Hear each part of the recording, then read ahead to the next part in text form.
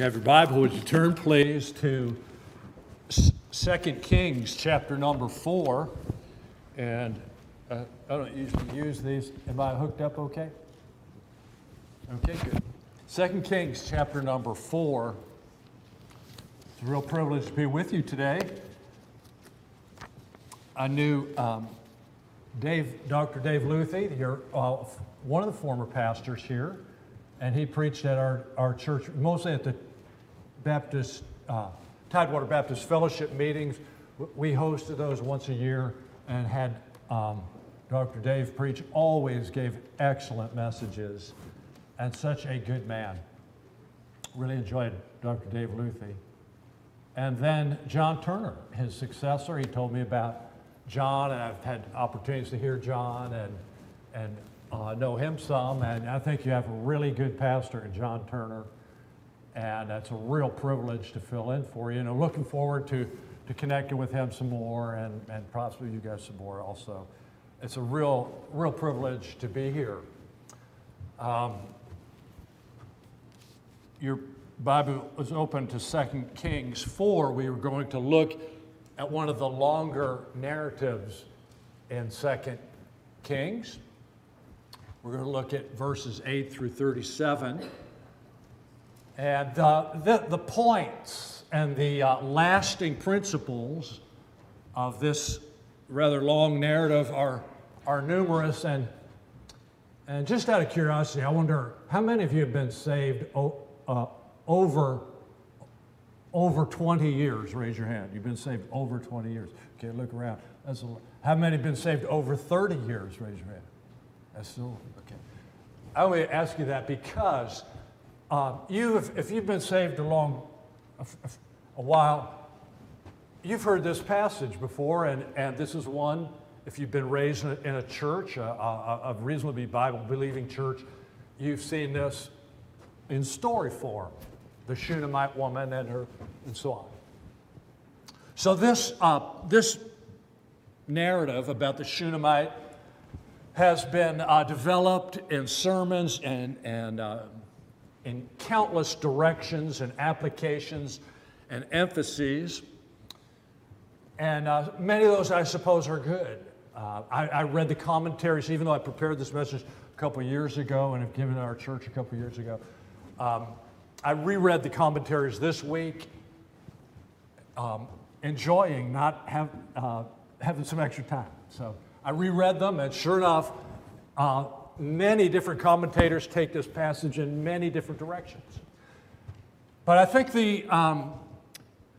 there's a central controlling emphasis in this passage into which all the details of the story flows, and it is the points and emphases flow into the awesome entrance that the mother makes at the end of the chapter. I think that's where it culminates, and that's where we get the major application from it, or I think we could call it that, the major application. There's applications all through. Now this passage, I'd like to speak to you on this subject from this passage, the awesome entrance of the Shunammite. I believe that you have an even more awesome entrance than she has. I believe that. I strongly believe that. And if I explain this passage right, and you hear it right, I think this passage should help us go forward in what we have told to us in Romans 15:13, which says, "Now the God of hope fill you with all joy and peace in believing, that you may abound in hope through the power of the Holy Spirit." Dear people, that is to be normative living, abounding in hope, regardless of who's in the White House, abounding in hope. This passage will help you with that. Then this one, 1 Corinthians 15:58. "Therefore, my dearly beloved, be ye steadfast." Really means become steadfast, always unmovable, always abounding in the work of the Lord, for as much as you know your work in the Lord is not in vain. Now, those things should rise to you if we get this passage right. One thing before we read the passage, one more thing, is this: the Shunammite's experience that you'll read about, that the Spirit of God wants you to read about in narrative form. He really wants you to follow her, sit with her, be with her, feel with her. This is a passage full of extreme feeling. Well, true redemptive experience has extremes in it. And I believe I'm talking to people, I don't think, who are genuine believers, who are seeking to be complete in all the will of God. And I don't think you would come to a church pastored by John Turner or David Luthi if you weren't interested in serious, complete, walking in New Testament and Old Testament redemption. And I just want to tell you this: do not be surprised if your experience is extreme. I would say I'm surprised if your experience is not extreme. Let's read the passage. Look at verse number 8. And it's a long passage, so we'll take it in sections. Just one more thing. I asked Brother John, I said, John, what version do you use? He said, we use the King James. I've read the King James through dozens of times, literally, all the way through. And I love the 1769 King James Version. But this morning, I'm using the New King James. He said, that won't be a problem to anyone here. Amen. I have a reason for doing that, and I can't go into it right now. But if you want to ask me later, I'll tell you later. But I can't go into it now. 2 Kings chapter 4, verse 8. Now it happened one day that Elisha went to Shunem. There was a notable woman, and she constrained him to eat some food. So it was, as often as he passed by, that he turned in there to eat some food. And she said to her husband, look now, I know that this is a holy man of God who passes by us regularly. Please let us make a small upper room on the wall, and let us put a bed for him there, and a table, and a chair, and a lampstand. So it will be whenever he comes to us, he can turn in there. And it happened one day that he came there, and he turned into the upper room and lay down there. Then he said to Gehazi, his servant, call this Shunammite woman. When he had called her, she stood before him. And he said to him, that is to Gehazi, say now to her, look, you have been concerned for us with all this care. What can I do for you? Do you want me to speak on your behalf to the king or to the commander of the army? And she answered, I dwell among my own people. So he said, what is to be done for her? And Gehazi answered, actually, she has no son, and her husband is old. And he said, call her. When he had called her, she stood in the doorway. Then he said, about this time next year, you shall embrace a son. And she said, no, my Lord. Man of God, do not lie to your maidservant. And the woman conceived and bore a son when the appointed time had come, of which Elisha had told her. I have this divided into three simple points, and the first one is this: that the experiences of God's people are seemingly almost too good to be true. Sometimes I think I'm speaking to people who can page back through your mind, and and think of ways and times and circumstances in which God has blessed you so much you can hardly believe it. How amazing.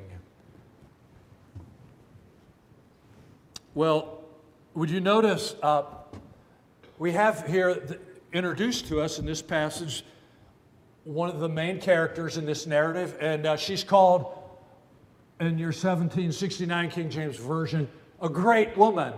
And people have different ideas what is meant by great there. The New King James just says a notable woman. And probably, what I'd like to point out this morning is she was a redeemed person working out her salvation, what God was working in, and she was like you in that respect. If you're a healthy person in Christ, what's happening in you is you are working out what Christ was working in. She's, when it talks about her being great, it's probably not talking about her weight, very unlikely, or her height. Probably she is a wealthy person.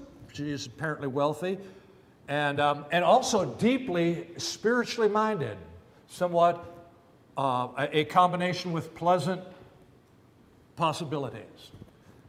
It's evident she's certainly not a poor woman, but she is notable in this respect that she is from a wealthy household, and she is a deeply spiritual person. Just remind you that at this time, Jezebel was still alive. The country is headed back in the right direction under Elijah had rectified many things, and Elisha is rectifying more things, but there's not that many spiritual people around. And she is notable in this respect. This woman is respectful toward her husband. As we read here, you'll see that he safely trusts in her.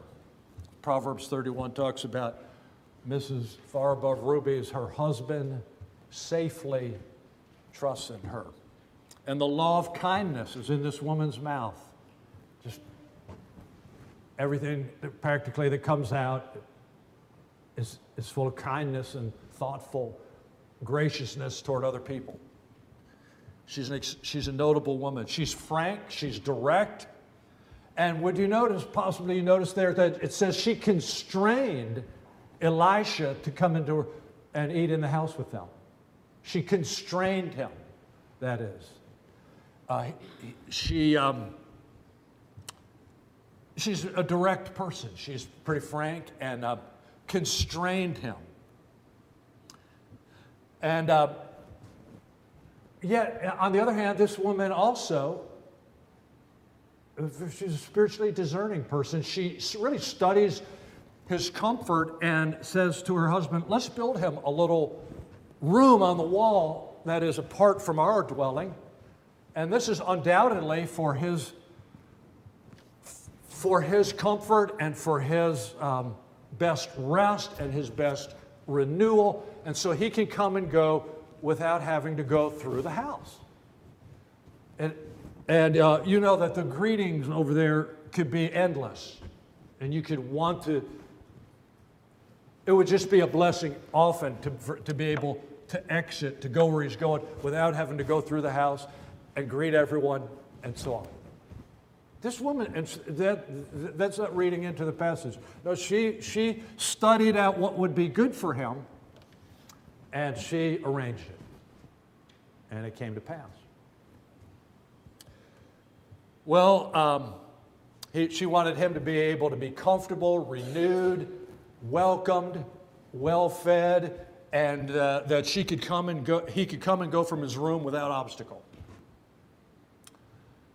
Well, Elisha probably visited this home fairly often while the boy grew. So he had been going, it says he went by there often. He went by, that she says to her husband, that's a holy man of God that keeps coming by here. And he made this journey repeatedly, and was delighted with the room, and so afterwards, here's the baby. And now try and put yourself in this woman's place. The idea that she would have a baby was astonishing to her. And she just said, don't lie to me. You know, she thought it might, is he a jester? No, he's not a jester. And to her, and if you put yourself back perhaps in Eastern culture, a woman without a child at that time, and then to have one so unexpectedly would be almost too good to be true. I mean, that's really what she's saying, isn't it, in verse 16? No, my Lord, man of God, do not lie to your maidservant. Now, it sounds too good to be true, but it was true. And the baby came. And he came, Elijah came that way, and he knew the little fellow. He probably saw him when he was 1, when he was 2, when he was 3, when he was 4. And I'm not sure much longer, how old he is when he dies. But Elisha was in that house often. Now I want to ask you a question to try to engage your mind a little bit here. So Elisha is in her home.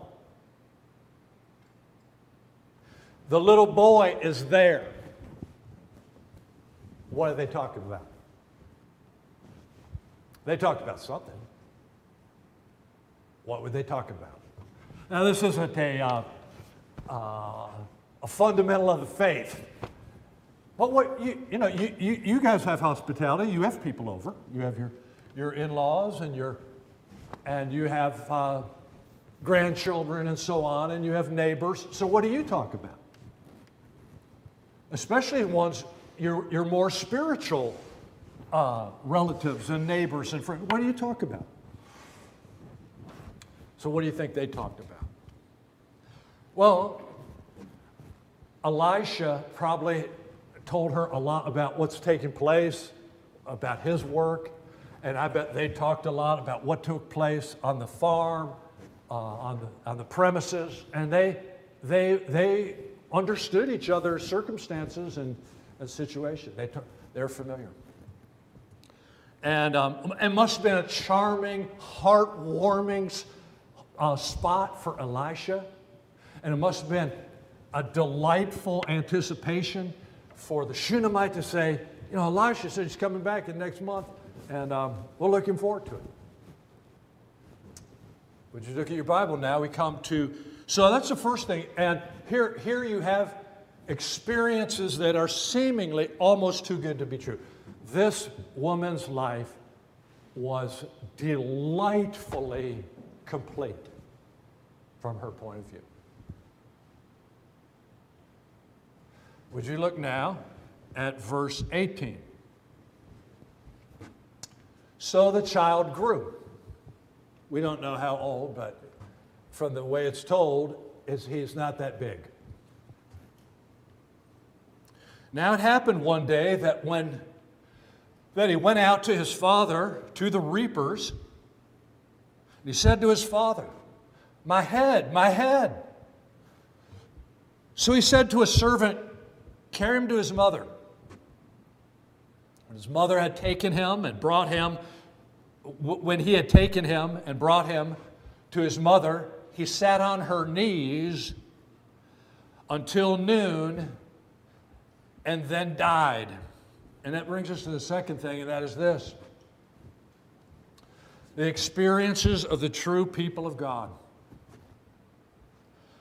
are sometimes too bad to be permanent. This can't be permanent. And they're not. But try, would you?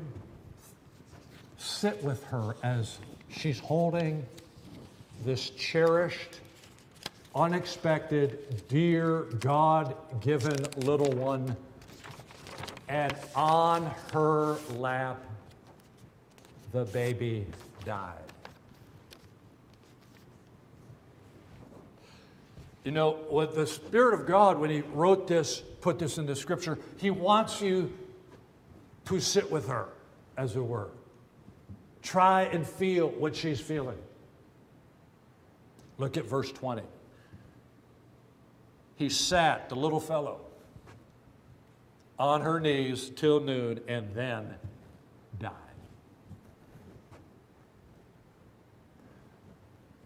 Well, unexpected. This is a body blow she's not ready for. Those come to us, don't they? We may have bunches of those on the way in our country. Bunches. And the truth of it is that God appoints these things for his own reason. But let's look at, ponder the astonishing composure of this woman. Here is a woman with a God-focused mind. Really, she's one of the few normal people on the planet at that time. She's a God-focused woman. And she just had what was a gift from God to her die on her lap. Would you look, please, at verse 21?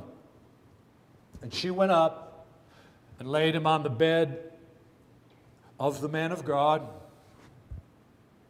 shut the door upon him, and went out.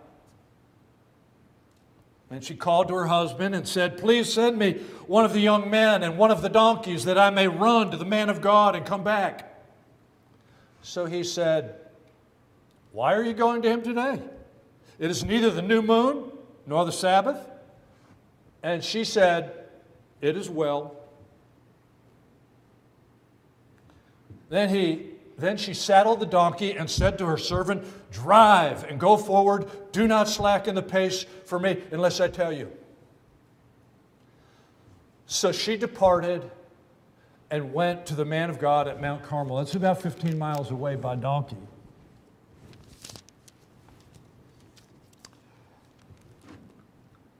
And so it was that when the man of God saw her afar off, that he said to his servant Gehazi, "Look, there's the Shunammite woman. Please run now to meet her and say to her, 'Is it well with you? Is it well with your husband? Is it well with the child?' And she answered, 'It is well.'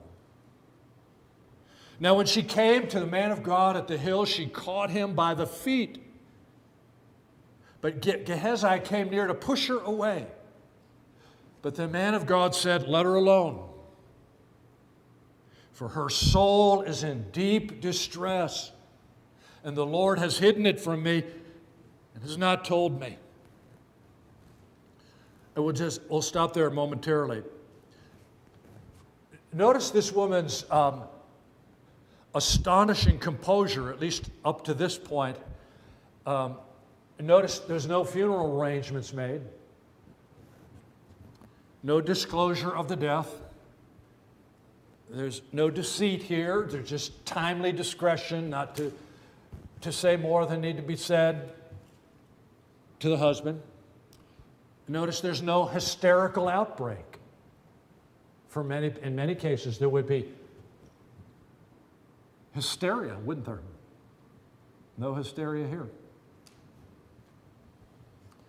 No hysterical outburst despite the deep inward distress this lady's in.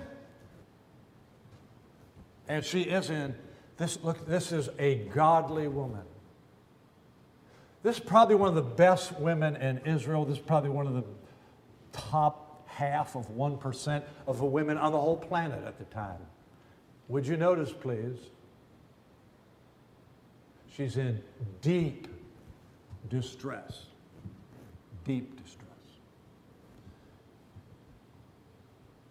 Well, she goes to see Elisha. Elisha is way more than a preacher. Elisha is the leading prophet in Israel. He communicates the mind of God to people about many things. In this case, Elisha humbly confesses, I don't know what's wrong. One time I used Elijah's mantle and it split the Jordan. I'll send Gehazi with my staff. Maybe my staff will bring the little fellow back. You sent Gehazi with the staff, nothing happened. There's a lot, the commentators have a lot to say about Gehazi and the staff, but we can't park there. It just didn't work. It wasn't God's plan. It was for God's plan for Elijah himself to come down there. I've mentioned that there's no outburst, there's no hysteria, at least not yet. But look, if you would please, at this excellent woman in verse number 28. Even the best of God's people, even in the best of God's people, there are great storms of inward deep distress. Possibly you're in one now. Doesn't it say in 1 Peter 1:6, if needs be, you are in heaviness through manifold temptations? And didn't Paul tell the Gentiles, look, you're on the right track, but we must through much tribulation enter the kingdom of God? And doesn't Psalm 34 say the afflictions of the righteous are few or many? Which? Many. Maybe you're in one. Maybe your faith is being tested right this morning or this past week. You have, there are no cheap crowns.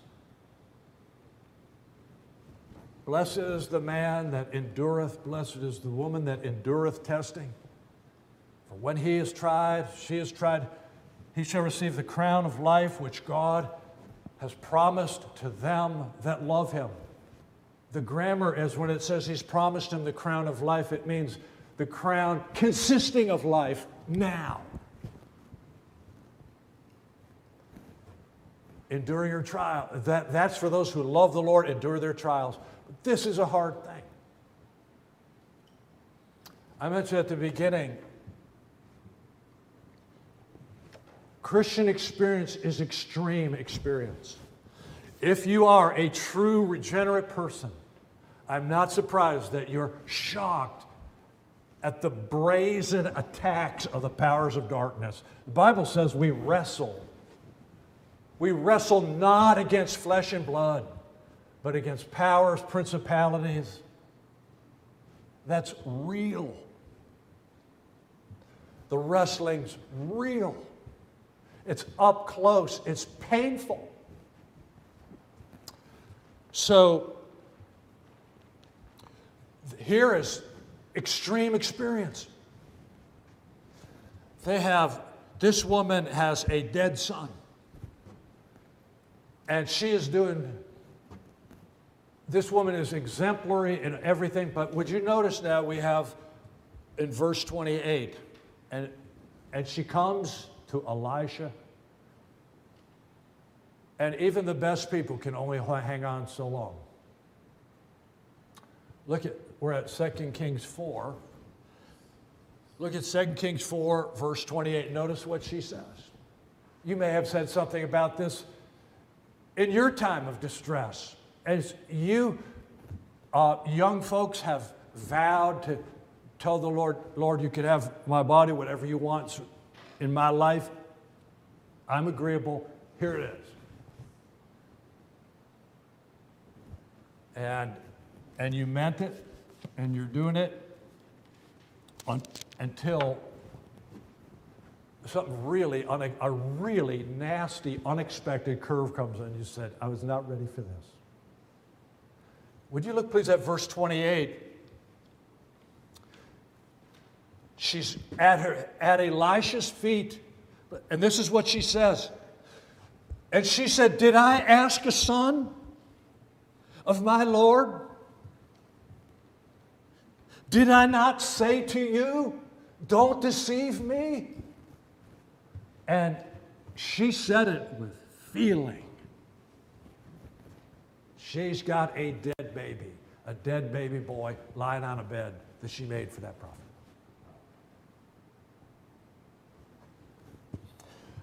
Would you notice, please, in this verse 28, look at it carefully, would you? She reproves Elisha. That's plainly what she's doing. And she's not just reproving Elisha, she's reproving God as well.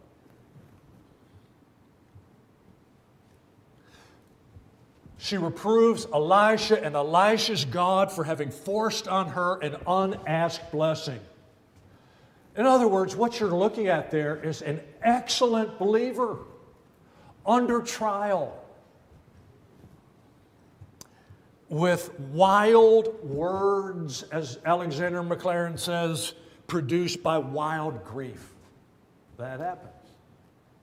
I mentioned to you, if you turn on Joel Osteen, he'll tell you something different, but I'm going to tell you the truth, and he won't tell you the truth. True redemptive experience includes great blessings, almost too good to be true, and true redemptive experience includes deep distresses that are practically unbearable. That is the truth, dear people. You're on a pilgrimage. You are pilgriming, you are sojourning through what Galatians 1:4 calls this present evil age. 1769 says this present evil world, a little clearer, this present evil age. Everyone in it has suffered a complete fall. Jesus said the devil is the prince of this world. That's a political title. Paul called him the God of this world. That's a religious title. And we know that the whole world, 1 John 5:19 says, lieth passively in the wicked one. That's what kind of world you're in. And so some of your experiences will be, yes, a table spread for you in the presence of your enemies. But you got enemies too. And they're not always as at bay as we would like them to be. Notice, please, wild words, the Shunammite in verse 28 is clearly reproving Elisha and Elisha's God. Well, how does heaven respond to wild words so out of character from a usually well-composed child of God? And look at Elisha. He represents God here. And he's very patient. And he discerns beneath these wild words, there is a deep misery. And the petition he discerns shrouded in that misery. She is, body language communicates that she's at his feet. And she's in a quandary. She's not in complete rebellion, but she has just been overwhelmed. Deep distress. There's a lot of people like that. You know, there are many true godly husbands who married a wife they thought was also a godly person and found out later she was not. There are many true godly women who followed all the rules, all the advice, and married a person they thought was a godly man and found out he was not. And they have broken hearts. And there are people who have been double-crossed in business. And dear people, we have a government, and I'm not going to go aside to politics except just to say, I hardly need to say that you see it here, and the hypocrisy and the evil and the hatred, it's here. Romans 8, we read from. it also says we are counted as sheep for the slaughter. That's in Romans 8. That's a hard thing. Sometimes God's children, his best children down here, have just extremely deep distress. Folks, don't despise. You're going to see how this comes out in just a minute. Don't despise it. Don't bail out. Learn from the Shunammite. And how does heaven respond to, here is a true child of God that's just really off course now? It's never right to reprove God and tell him he's messing up your life. That's never okay. Well, we should not forget that Elisha himself was mentored by one who uttered wild words himself, no less a man than Elijah, and he himself was overloaded, or maybe he wasn't taking all the grace he should have, but in any case, you're aware that Elijah himself left his place of duty and just asked the Lord to kill him. He said, Lord, I want to die. And the Lord said, oh. So how does God respond to those? You know, how many of you think sometimes you have prayed some pretty foolish prayers, you're glad God did not answer? Say amen. Amen. I'm glad God doesn't answer all our prayers. And I'm glad that heaven responds in supernatural patience toward us. He's called the God of patience. If you're living in union with him, that should be happening to you more. You older believers should be more patient, shouldn't you? She is out of, this is not what you do. You don't charge God and call him, say, you messed up my life. Wrong. Well, God overruled Elijah's prayer and said, no, Elijah, we're not taking you home yet. You got more work to do, and I'm going to fix you. And he restored him. And so that's, Elisha himself surely knew what happened to his mentor, that his mentor had his chinks in his armor too, his failures. And I like what McLaren says here, God is no less tender in his judgment of our hasty, wild words when our hearts are sore, if we speak them to him while clinging to his feet. You know, that it is true she's saying all the wrong things, and most of us would have caved in earlier. But notice he translates them into petitions. God does not take it as an insult. He translates it into a petition. And that brings us to the last thing. Would you look, please, at verse 32. 2 Kings 4:32. And when Elisha came into the house, there was the child, lying dead on his bed. He went in, therefore, and shut the door behind the two of them and prayed to the Lord. And he went up and lay on the child and put his mouth on his mouth, his eyes on his eyes, and his hands on his hands. And he stretched himself out on the child, and the flesh of the child became warm. He returned and walked back and forth in the house, and again went up and stretched himself out on him. Then the child sneezed 7 times, and the child opened his eyes. We'll stop there just momentarily. And the last thing I want to point out to you is this. God's people have in their future incomparable glory that passes understanding. I liked your song this morning. I never saw the gospel song. What an excellent song. I want to pause here and ask you, what is the gospel? This is an Old Testament passage we're reading, but I'm going to point out to you in a minute. I think it's loaded with principles that apply right up to the present time and into the future. But I asked this at our church last week, and what is the gospel? And you could answer that correctly in a number of ways. Here's one way you could answer the gospel. What is the gospel?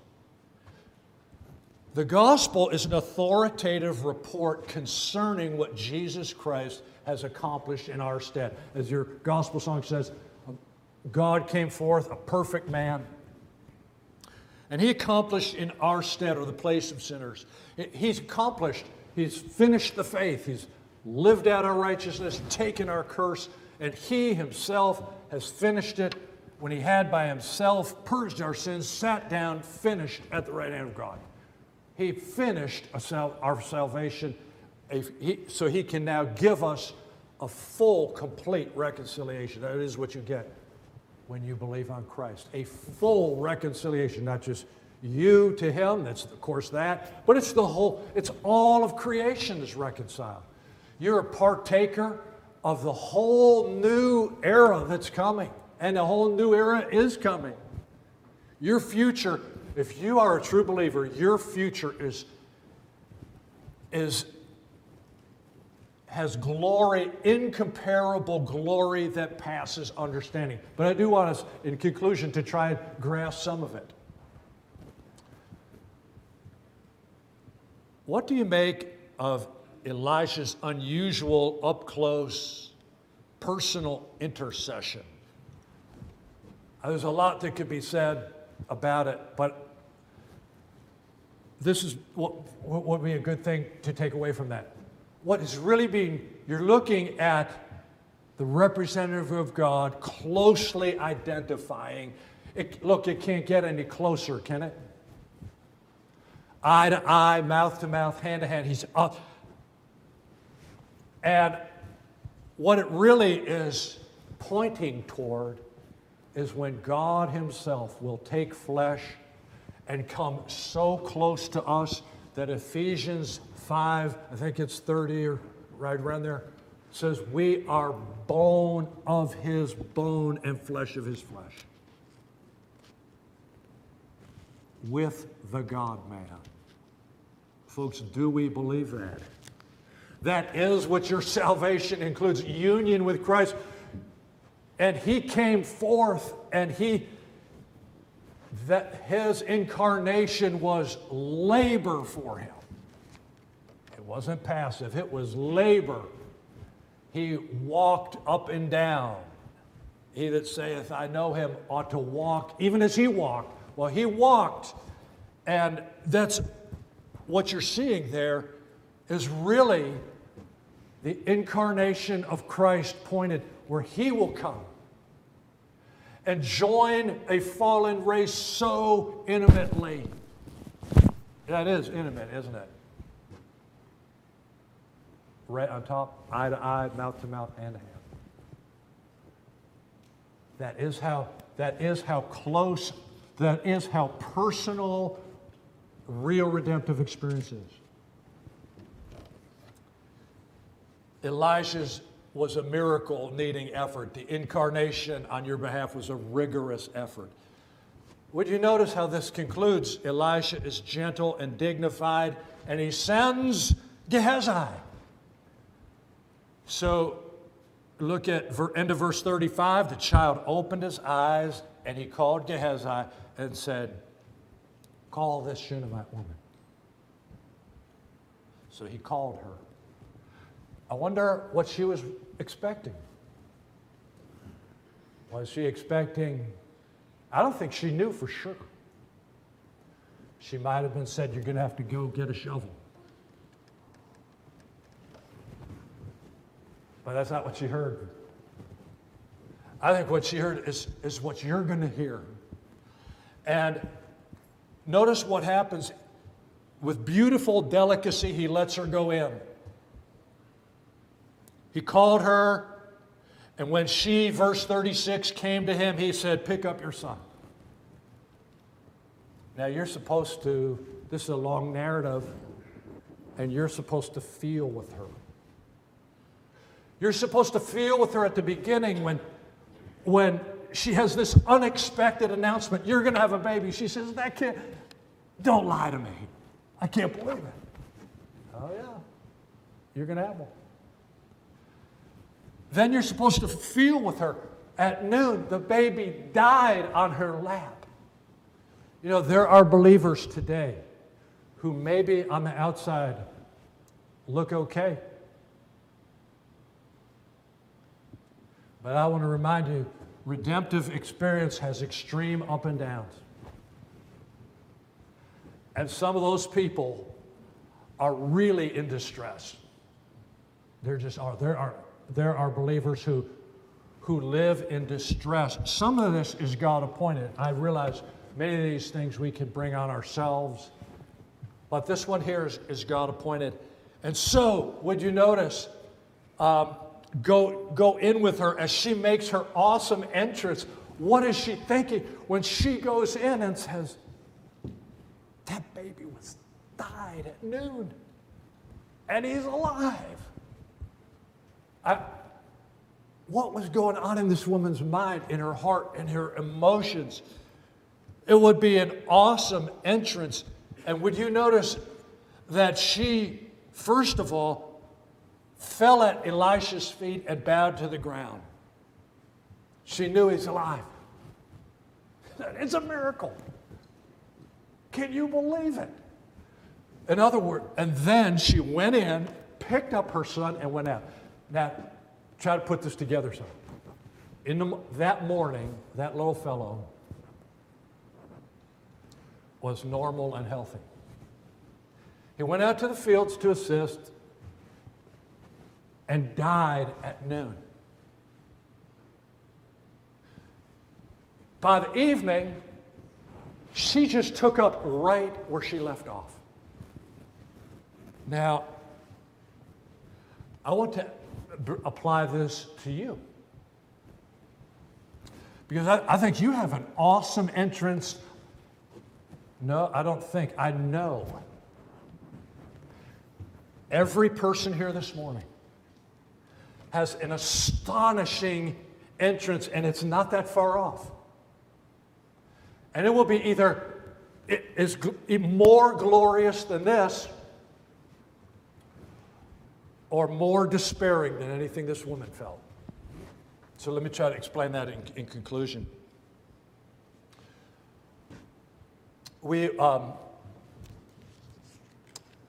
used this book at our church some. Possibly some of you have heard of it. It's called Heaven by Randy Alcorn. How many of you have heard of a book called Heaven by Randy Alcorn? Raise your hand. And I know some of it has some conjecture necessarily, but the majority of it is well interpreted and exegeted and so on. Some of it, of course, is conjecture. But he has, what about our children? Lots of you ladies have had miscarriages. What about the people who have gone on before us? You know, the Bible says this mortal must put on immortality. This corruption must put on incorruption. It must. It will. There will be a resurrection, both of the just and the unjust. Now, what will this be like?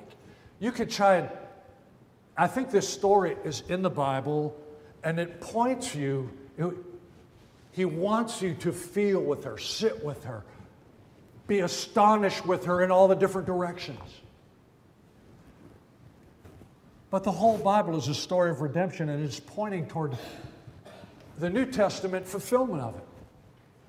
I don't think I'm reading into that more than is there. If you just turn back a chapter or two, you'll find Elisha himself parted right up to heaven. Elisha saw him, possibly others saw him. I mean, he was here and he was gone. And Elisha was in awe of that. So I don't think it's straining this. And to apply it to your upcoming death. So is your life a vapor? How many believe It's right to call your life a vapor that appeareth for a little while. Say amen. It's right. Your vapor's here for a little while. Those of you with gray hair or no hair, your vapor is it was already a little vapor, and I just want to remind you, it's even smaller now. This is little. Down here is little. Our light affliction, that is what he called it, which is but for a moment, worketh for us a far more exceeding eternal weight of glory.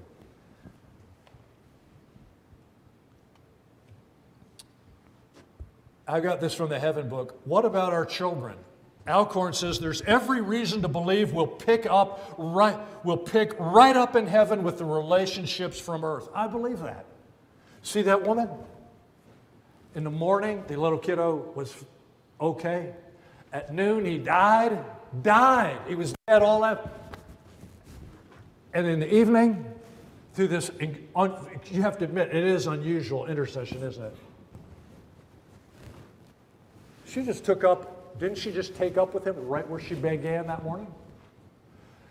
And for you, I think Alcorn is right. There's every reason we'll pick up in heaven with relationships from earth. We'll gain many new ones, but we'll continue to deepen the old ones.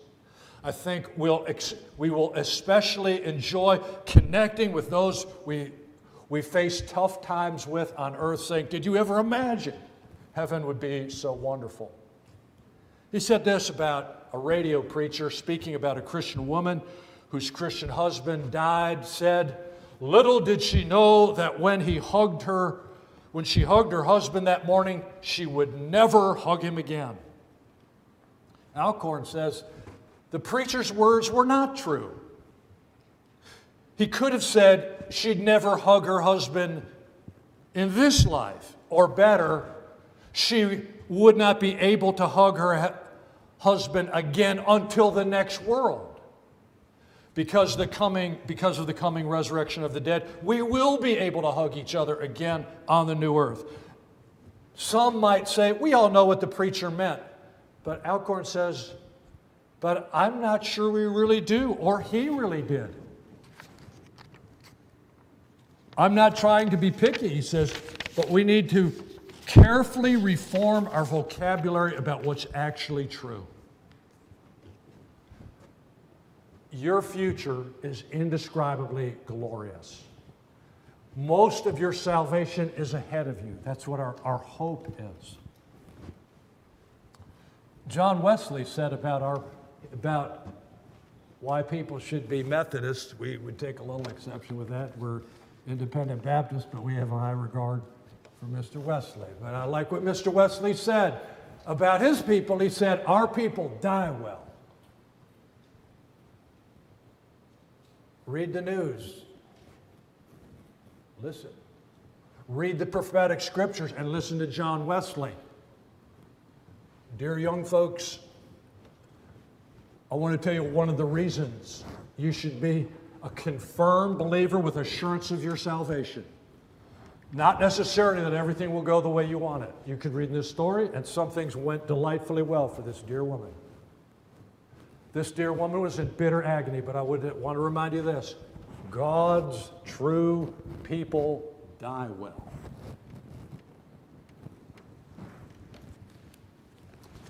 You know, that I think people are going to be so wonderfully astonished at the resurrection. I do. I think they're going to be astonished. You're going to be astonished at what God has been doing in your life. These efforts you've made, and you have made them to serve the Lord, I realize our efforts leave quite a bit to be desired, but they're there. In a church like this, there are people who today are resolved to be kind to the people you live with for Jesus' sake. You're committed to edification. You're thinking of ways how you can build up your church. You're going to be astonished at the glorious entrance waiting for you. I conclude with this, however. This is another Alcorn book. I'm not promoting Alcorn because he's my favorite author. I think he's just done the church a good service in pointing people to say, look, you need to think about what the blessed hope, the age to come, the world to come, the restoration of all things that you're going to enjoy in a body on the earth. And that's, look, people, that's not at the fingertips of the average evangelical believer. It's just not. Listen to them. You won't hear them. You do not hear them talking about anticipating the glories of the world to come. Well, my suggestion is Alcorn can help you a lot. And I think once he helps you some, you don't need his help. You read the scripture and say, I see it now. But I want to conclude with this one illustration. And this is my friend Ruth Anna Metzger, a professional singer, tells a story that illustrates the importance of having our names written in the book of life, or making your calling and election sure. That's an imperative. You're supposed to do that. She was asked to sing at the wedding of a very wealthy man. The wedding reception was to be held on the top 2 floors of Seattle's Columbia Tower, the Northwest's tallest skyscraper. Ruth Anna and her husband Roy were excited about attending. At the start of the reception, the bride and groom approached a beautiful glass and brass staircase that led to the top floor. Someone ceremoniously cut a satin ribbon draped across the bottom of the stairs. And the bride and groom ascended, followed by their guests. At the top of the stairs, outside the door to the great banquet room, the maitre d' stood holding a bound book. May I have your name, please? I'm Ruth Anna Metzger. This is my husband, Roy. He searched the M's, not finding it. Would you spell it, please? Ruth Anna spelled her name slowly. After searching the book, the maitre d' looked up and said, I'm sorry, but your name isn't here. There must be some mistake, Ruth Anna replied. I'm the singer. The gentleman answered, it doesn't matter who you are or what you did. Without your name in the book, you cannot attend the banquet. He motioned to the waiter and said, show these people to the service elevator, please. The Metzgers followed the waiter past beautifully decorated tables laden with shrimp, whole smoked salmon, and a magnificent carved ice sculptures. Adjacent to the banquet area, an orchestra was preparing to perform. The musicians all dressed in dazzling white tuxedos. The waiter led Ruth Anna and Roy to the service elevator, ushering them in, press G for the parking garage. After driving several miles in silence, Roy reached over and put his hand on Ruth Anna's arm. Sweetheart, what happened? When the invitation arrived, I was busy, Ruth Anna replied. I never bothered to RSVP. Besides, I was the singer. Surely I thought, surely I could go to the reception without returning the RSVP. There's going to be a lot of surprises. We read about this Shunammite woman and when she entered that room and saw her son alive. It was an awesome entrance. Her whole being reverberated with praise, with wonder that passes understanding. Yours will be greater than that. Yes, it will. How do you know you're saved? This is a great thing to know these days. what constitutes, and I'm not going to go into it, but what constitutes biblical assurance that you are a new creature in Christ? Dear people, we need that for our sakes, and I assure you, the religious confusion that we are living in, you're needed. Someone like you with who goes to a Bible-believing church with a clear grasp. The important thing in life is to know the Prince of Life and to have assurance. Now, and I think that's where we should conclude this morning. How many of you are sure, really sure, that your name's in the book of life? You're a new creature in Christ. Say amen. I'm sure about it. Now look, if you're not sure, tell the Lord, Lord, I'm not sure, and I want to be sure. There's nothing wrong with that. There's everything right about that. Let's bow for prayer. If you know you're a Christian, would you just thank the Lord Jesus for shedding his blood for you?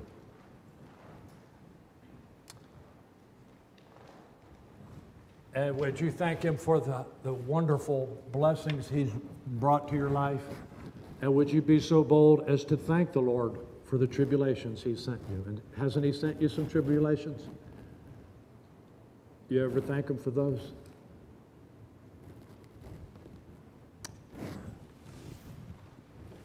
Our Heavenly Father, we come and do thank you for the many blessings, the peace that passes understanding. And Lord, we do thank you that you have sent to us tailor-made trials for each one of us. And we pray that we would come out like the Shunammite. And we pray you would forgive us where we have been grumbling and unbelieving and even sinning with our mouth against you. And we pray you would increase our faith through what we've looked at this morning. In Jesus' name, amen.